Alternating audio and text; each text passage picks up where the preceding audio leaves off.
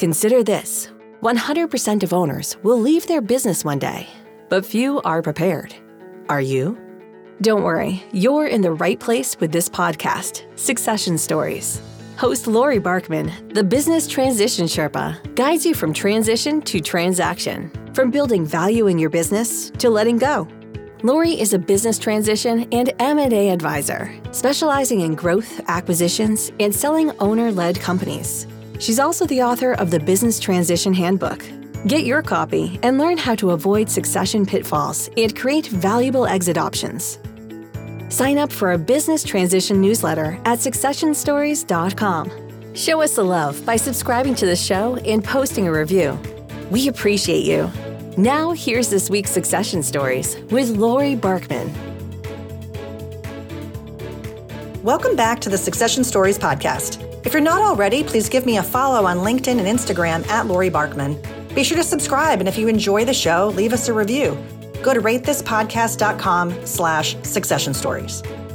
Entrepreneurial burnout happens more often than you may realize.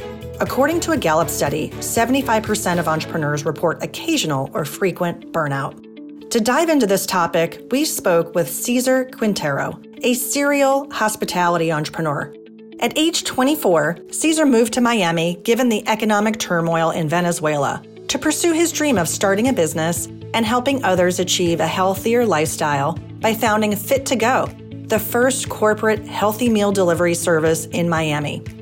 Nearly 10 years later, he launched two new companies, Raw Bar to Go, the first licensed food boats in Florida, and The Profit Recipe, a coaching firm empowering entrepreneurs to work on the business and not just in the business by implementing best practices and the Entrepreneurial Operating System, EOS. With nearly 50 employees at their peak and $3.5 million in revenue, Cesar was close to burning out. He resented the business because of the lack of time freedom that he felt. Listen in as Cesar describes his personal journey of rediscovering the passion for his business. Hear how he bounced back by implementing transformative systems and processes, the open book approach to sharing financials with his team, and eventually selling the business to a team member. Enjoy this Succession Stories episode on how to avoid entrepreneur burnout with Cesar Quintero. Cesar, welcome to Succession Stories. I'm excited to hear your story as an entrepreneur. Thank you, Lori. Thanks for having me. Let's start with you. Tell me how you got started being an entrepreneur. I think I've been an entrepreneur most of my life.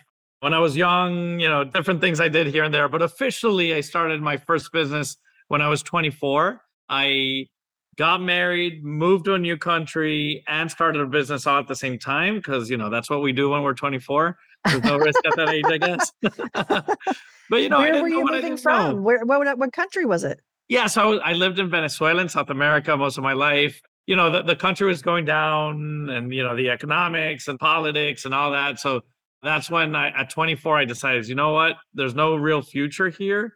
I was coming from the P&G world and the corporate world and all of that. And everybody thought I was like a corporate dude. And, then I'm like, no, I'm going to move to US and just figure it out. And when I moved here, I saw a huge gap in a lot of people in the office areas. They wanted to eat healthy. And I'm like, okay, great. So instead of doing a cafe, I wanted to do like a centralized kitchen where we cooked and delivered meal to people in their office. And delivery, healthy, all of this was very new back in 2004. So this is pre-Facebook, pre-Uber Eats, pre-all of that. Pre-Google Maps even. I had a logistics company pre-Google Maps. Imagine how that was. Yeah, that must have been. But I basically went door to door and convinced people it was convenient to have your meal delivered kind of thing. So, I kind of was at the head of a wave that came in. So I was first in market in Miami. So that was good. Healthy, convenient, Miami.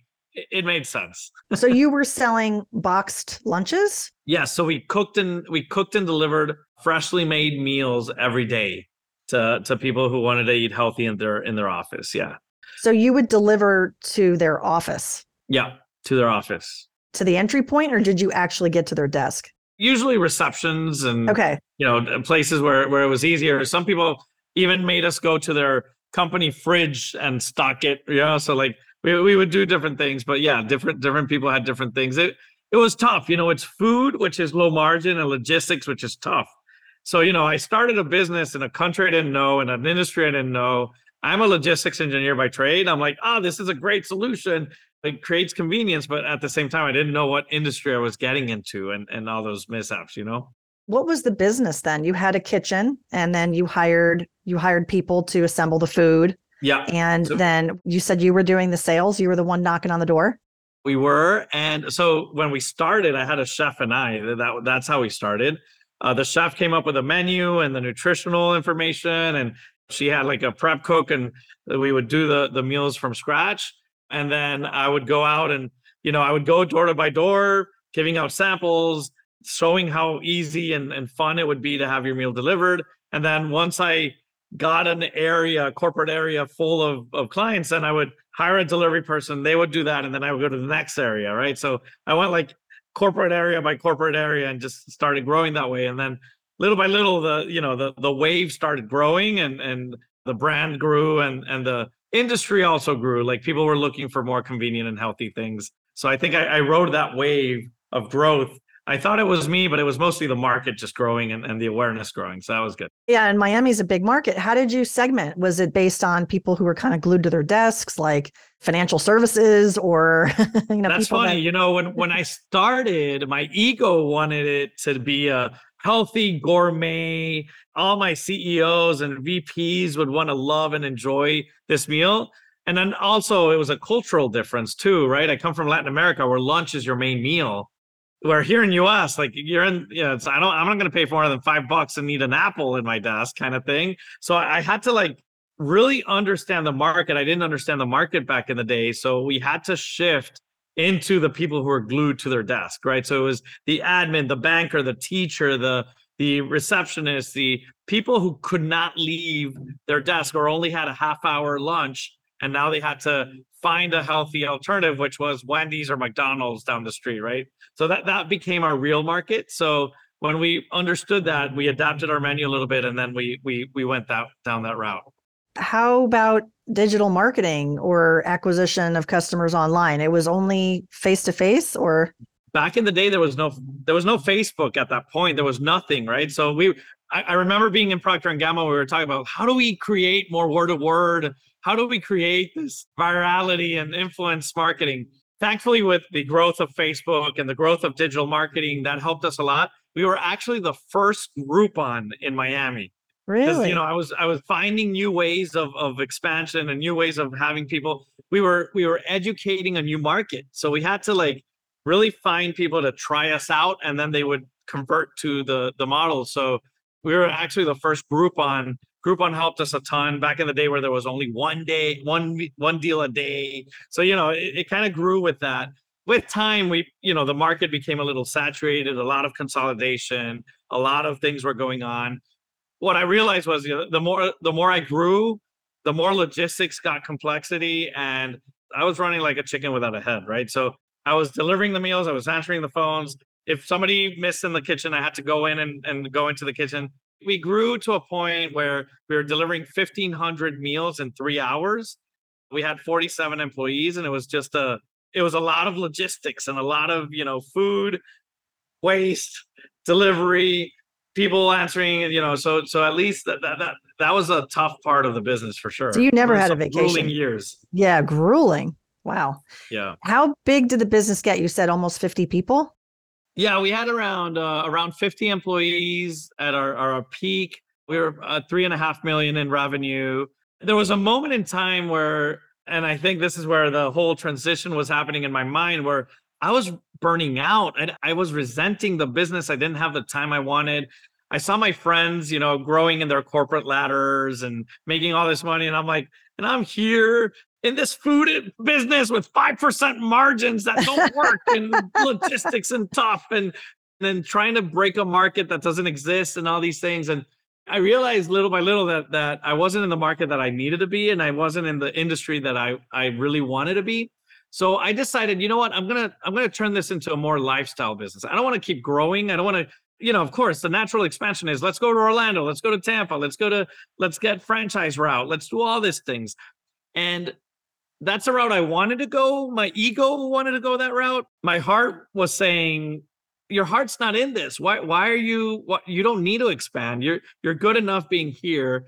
So, that's where I read the book Traction, started implementing different tools and different things in my business, understanding my purpose and my values and bringing all those things in and really what I wanted to be in the world. And I said, you know what? I don't need to expand. I developed a software that helps restaurants deliver. Let me start marketing that and selling that. So I was like, let me do that on the side. So after implementing all these tools and creating a leadership team, then, I had Uber before Uber.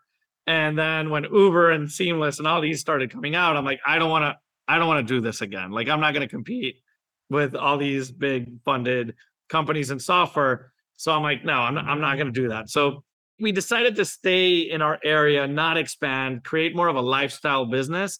And I decided to keep it at the size it was with the team we had. We had a good leadership team and be more creative internally, right?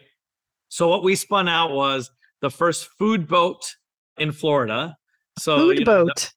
So the healthy meal delivery service was called Fit to Go. We started Raw Bar to Go, which was a food boats.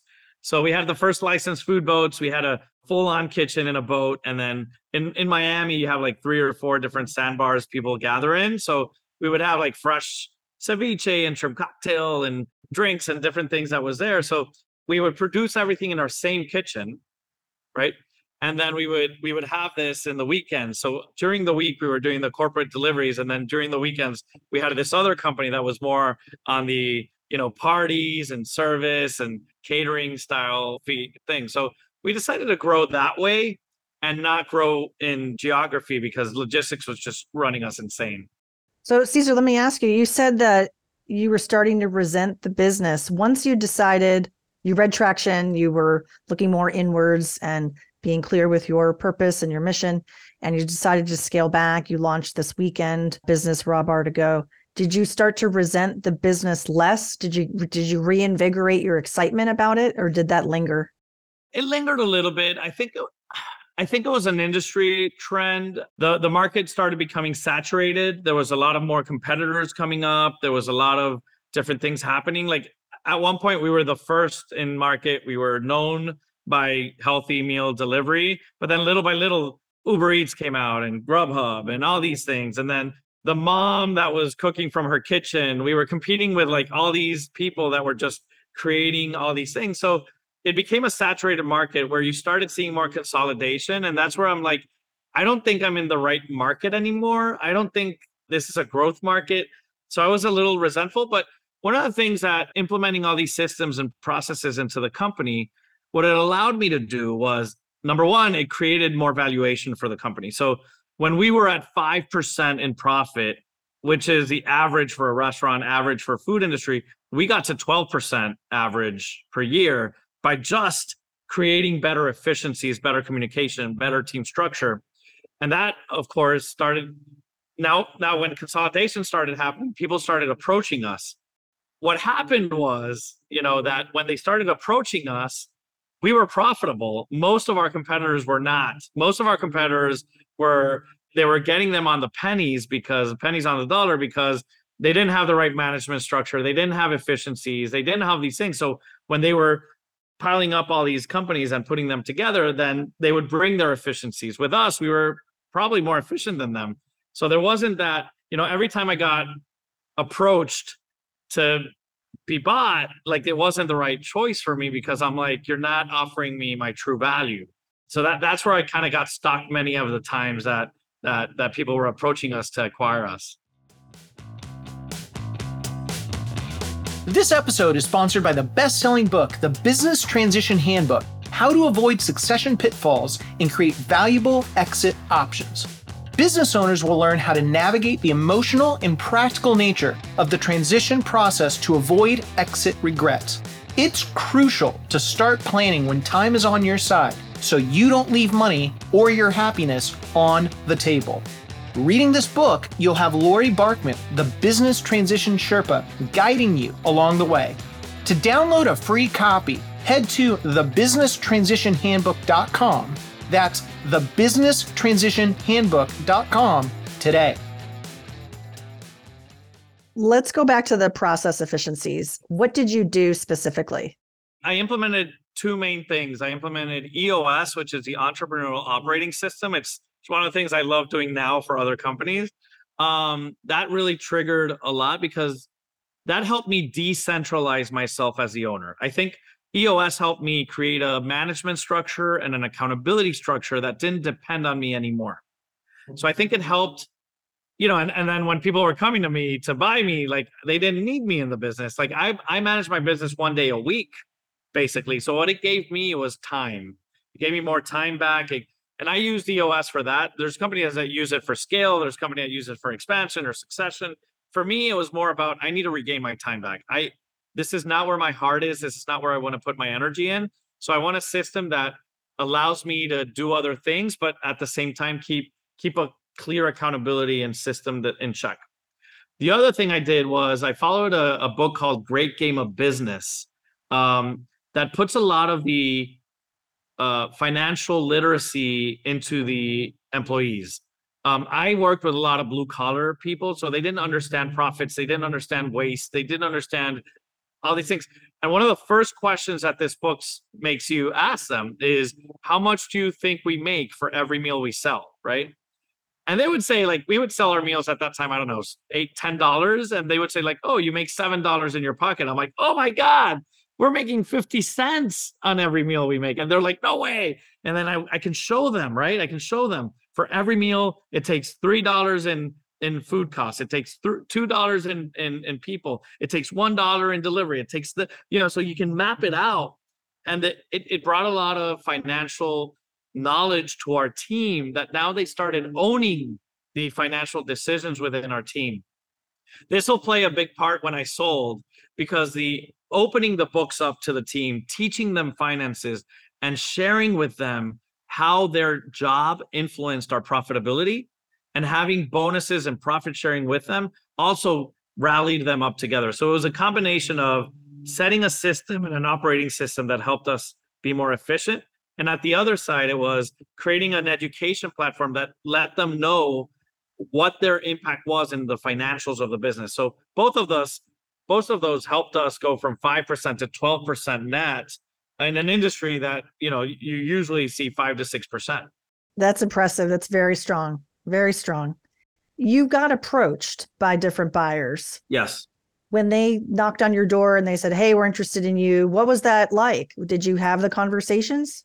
I did. I was very willing to sell, right? I did not love what I was doing. I knew I could do other things, but I was just, right now, it was my baby. I couldn't let it go. I think there were two things that happened when people approached me. Number one was my ego. Is my company's valued more than they think, right? And I think you can see this all the time in your line of work, right? Like, yeah. No, I can't let this business go if it's not under this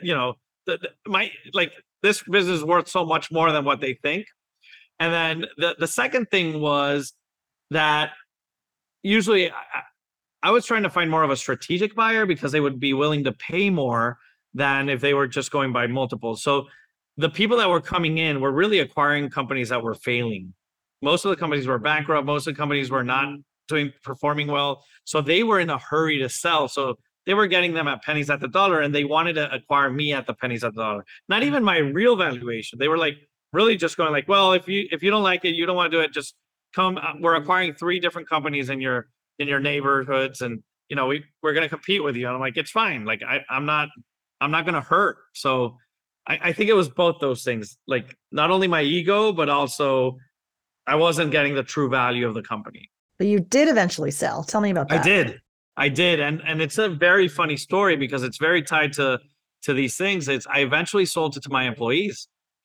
So I sold to my chef and my operations manager. So the sell happened in 2 parts. The first part was more to my chef.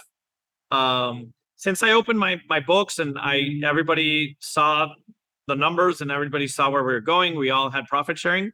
My chef, I didn't know, came from a family with money, and he was looking for his next thing. He came and accepted this job because he loved our culture. He loved what we were doing. It gave him the Monday to Friday job that most chefs don't get. And then he's like, you know what? This is right in line. And Cesar, you're never here. You never like, right. He was coming up with amazing ideas that then became the standard, which was, how do we prepare a ghost kitchen? How do we do more things than just what we do? How do we do products and sell like keto cookies? And, we were healthy, right? So keto cookies and collagen shakes and all these things. And I'm like, I don't have the energy to come up with these things. I don't want to, right? I wanted a lifestyle business. I didn't want to create more stuff. And then he brought his energy. He said, like, I do.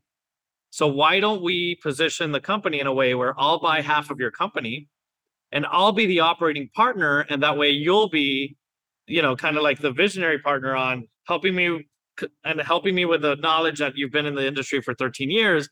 And then I became more of a silent partner, more of an investment partner there, because he kind of bought 50% of my equity. And then we became 50-50 partners. One of the things that I wanted to do here, and I think this is one of your questions, is how did that work? When we did the operating agreement, I wanted to make sure that it was very clear on what were the decisions I had final say in and what were the decisions he had final say in. So what we agreed to is he had all operational and financial decisions internally of the company, and I had all of the long-term financial strategy decisions around the company, because he also understood that I brought that part and he brought that part. And I think we've been working for 2 years and we both understood how we worked. We were part of the same leadership team. We saw those things. So we made it very clear from the start, right? If we were going to be 50-50, because I didn't want to do 50, right? My ego didn't accept 50. Well, that's what I was going to ask about. Why 50? And the reality was this. The reality is I put my ego in check and I said, I don't have the energy to take this company to the next level. And this person does, right? They were willing to put in, we did an outside valuation. He was willing to put in the 50% of that and, of the outside valuation. And he was willing. And you know what? I said, it's only fair that he takes that. Even if I've been in this business longer or not, I had to put my ego in check. But, when I'm doing a deal, I think the compensation, the contract, and the control are very different things, right? So control was, okay, you have control over these things. I have control over these things. The contract reflected that. And then the compensation reflected different things as well. So we kind of structured it in a way that it put my ego in check, but at the same time, it's a win-win. And if he achieved the things that he needed to achieve, he had the upsell, how do you call it? The reward for getting us to that next level. Right. So we kind of agreed on a baseline on profitability, and then he would get an extra bonus on compensation if we achieve the things that he wanted to achieve. So were these two companies sold separately or together? So we packaged it together. So at the end, we had to package it together because it was too messy. We produced the meals in the same kitchen. We had the same staff. We had the same, even though they were two separate companies, we eventually packaged it together as one. And then when we got the valuation, we got the full valuation on both companies together. So typically when it's an insider, it's below market, but you must have felt good that this was a good competitive market price for the business. Yeah, I think what I liked about it was more than what the other people were offering, because they were offering pennies on the dollar. The other thing is I was willing to come to a commitment and say, okay, whatever we agree a third party to say we're valued, he was willing to put that in, and I was willing to accept that as a 50-50. It took us like 6 months or almost a year to negotiate the 49-51. Okay. I had to put my ego in check for real. Yeah. But yeah, so that's how it worked out at the end. Well, it's all about balance, and because you articulated who's responsible for what, you had it in your agreement. Typically a challenge with 50-50 is if a decision needs to be made, who's going to be the tiebreaker. Yeah. So normally we would advocate for a 51-49, but worked out for you guys. How long did you end up staying in the business after that transaction? So 2 short years, because COVID came.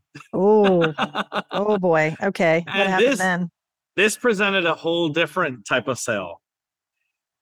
So when COVID came, I was already checked out completely, because I was not part of the day-to-day of the business. I was not in it at all. And thank God Josh came in and he did the things he wanted to do. Because if we were in corporate delivery in COVID, we would have gone out of business completely. Right. So at least that sale worked because we added new products, we added new fragmented and ghost kitchen abilities. We were representing 3 different brands. So we were able to leverage that. But that's when, PPP and the IDL and all these things started happening. I'm like, guys, I'm already checked out. Like, I'm already on to my next thing.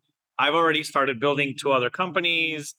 And that's when my ego took a real check. And that's when I said, you know what? Now it's not about buying what I'm worth or what the company's worth or what my 50% is worth. Now it's allowing this company to succeed and to survive. So at that point, what I realized is that my chef couldn't manage a company by himself. And my operations manager was a key person for him to succeed. So I first offered him the second half, but of course, he had just come in 2 years prior, putting a lot of money into the company. And he's like, I can't put more money in. So the way we addressed this was we did an SBA buyout loan with our operations manager.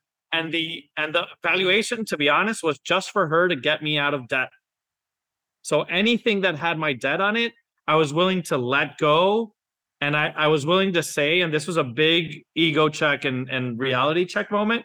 And this is in the midst of COVID, right? Where I'm like, I don't have the energy. I don't have the time. And the company doesn't have the time for us to go into negotiations for it to survive. So we made a decision, and I made a decision where as long as I was out of all debt, the operations manager became the new 50% partner. And it was a true inspirational story for me. And it's tied to my purpose as well, where I said, you know what? I had a good exit the first time, and I had a exit that the company deserved and it needed, because if I got tied to it, I would have brought it down, because it just wouldn't have the cash flow to sustain it. So they're still paying me right now, and we have a payment plan, and it's all an SBA buyout loan, and it took a little longer because of the COVID and all these things. But at the end, it worked out really well, and the company's still there. It succeeded, thankfully. It survived COVID era. And I think now it's thriving because it has 2 new owners that are really putting a lot of energy into it. Well, that's great. You built something that has a sustainable future because of the new owners and because of their hands-on ability and their ability to adapt, right? There was a lot of changes in that time. Yeah. And they were both part of the leadership team. We all understood each other. We all understood our strengths and where we needed to be. So the trust was there, which is a lot of times when a buyer comes in, you don't know what you're going to get. So in my case, letting go of my baby to people who really managed it for the last 5 years when I was in it, it's like, it's just the right way to go, right? It's letting them turn the baby into a teenager and grown up. So end to end, how many years were you involved with the business? So 2014, the first sale was 2018. The second sale was 2020. So I'm guessing it was 16 years in total. Yeah. Yeah. Wow. Let's talk about what you did next and what you're doing now. Yeah. So what I learned about, bringing all these systems into my company and bringing, the great game of business, the financial education, me being vulnerable enough to put my ego in check and do all these things. So I started facilitating and helping different companies do what I did with my company.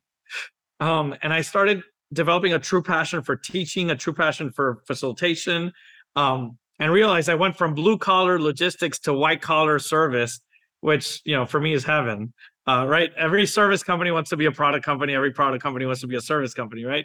So, but for me, I'm like, oh my gosh, I love this. So I started implementing EOS, the Entrepreneurial Operating System, to different companies. In 2016 is when I started. But then now I've helped more than 120 companies implement EOS within their company. And I started a firm. So when I officially sold in 2020, I started a firm, which we now help different companies from all sizes, from mom and pops to publicly traded companies, improve communication, improve visibility and accountability and alignment and vision. So that's really what we do as in the operating system.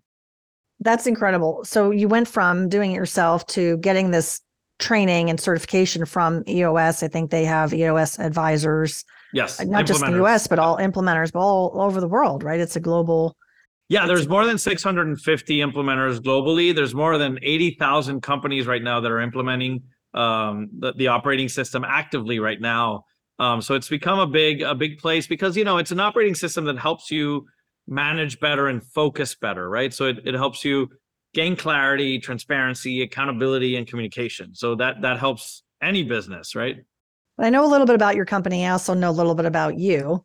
And it didn't shock me when I found out that your evolution of the EOS implementer model, you took it to the next level.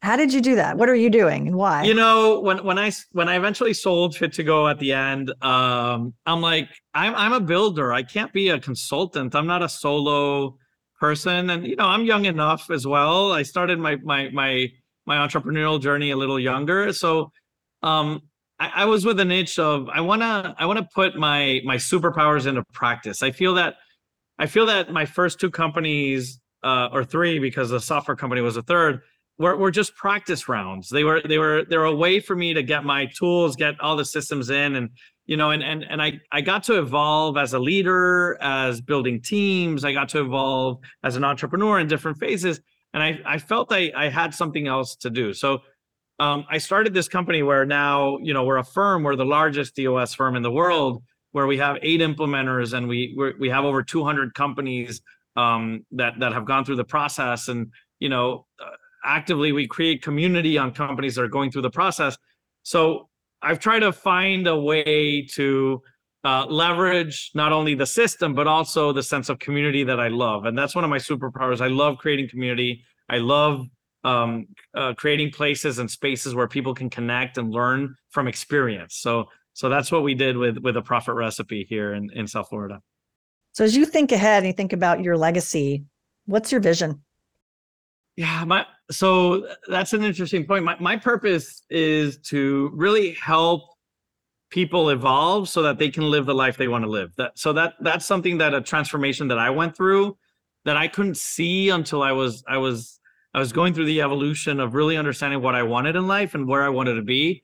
So my objective is to do 1,000 companies at least, right? So to help 1,000 leaders evolve in a way where they can get to their favorite state. A lot, and I see this all the time with business owners, entrepreneurs, corporate leaders, that they're stuck in this rat race and they're going through it, but just through the motions and not really understanding what it is they love in life and why did they fall. Like, I want them to fall in love with their business again. I want them to fall in love with life again. I don't want them to have that resentment I had towards my business for so long, which took me 10 years to kind of like transition and evolve from that.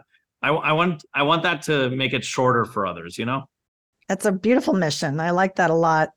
All right, here's a mic drop question for you. Given all your experience as a builder and working with companies to help them achieve their goals, what are 2 things that you want to leave our listeners with to say, you know what, these are must-dos? You know what? I think 2 things that going through my story right now, it was a very reflective moment. I haven't talked about my sale in a while. And I think, keep your ego in check would be number 1. I think especially when you're going through the sale, through the valuation process, through the negotiation process, is really understand what is ego and what is facts, what is stories and what is true.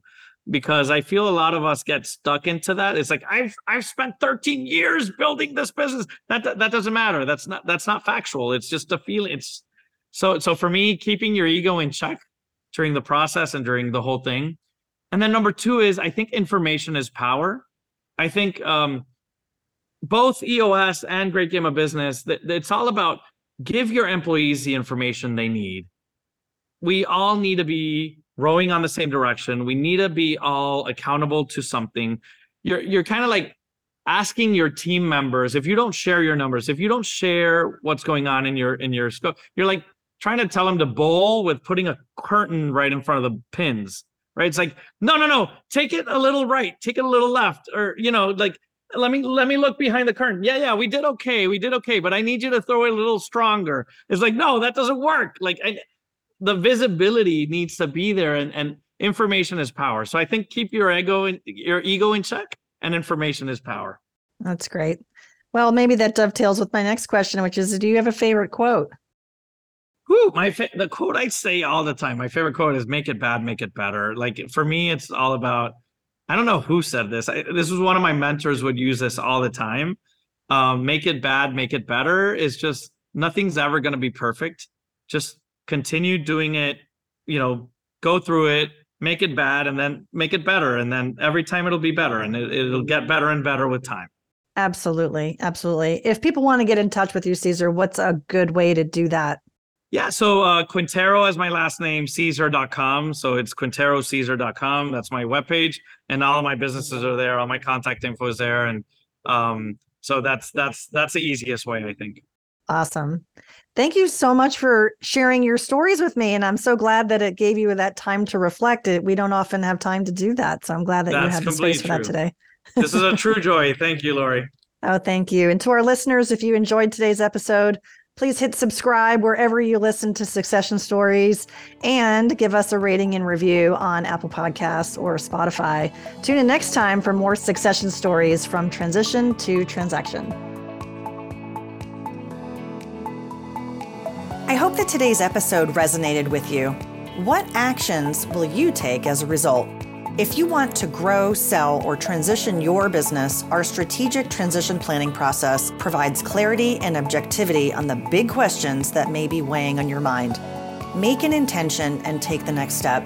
Set up a complimentary consultation with me to discuss your goals at thebusinesstransitionsherpa.com. That's thebusinesstransitionsherpa.com.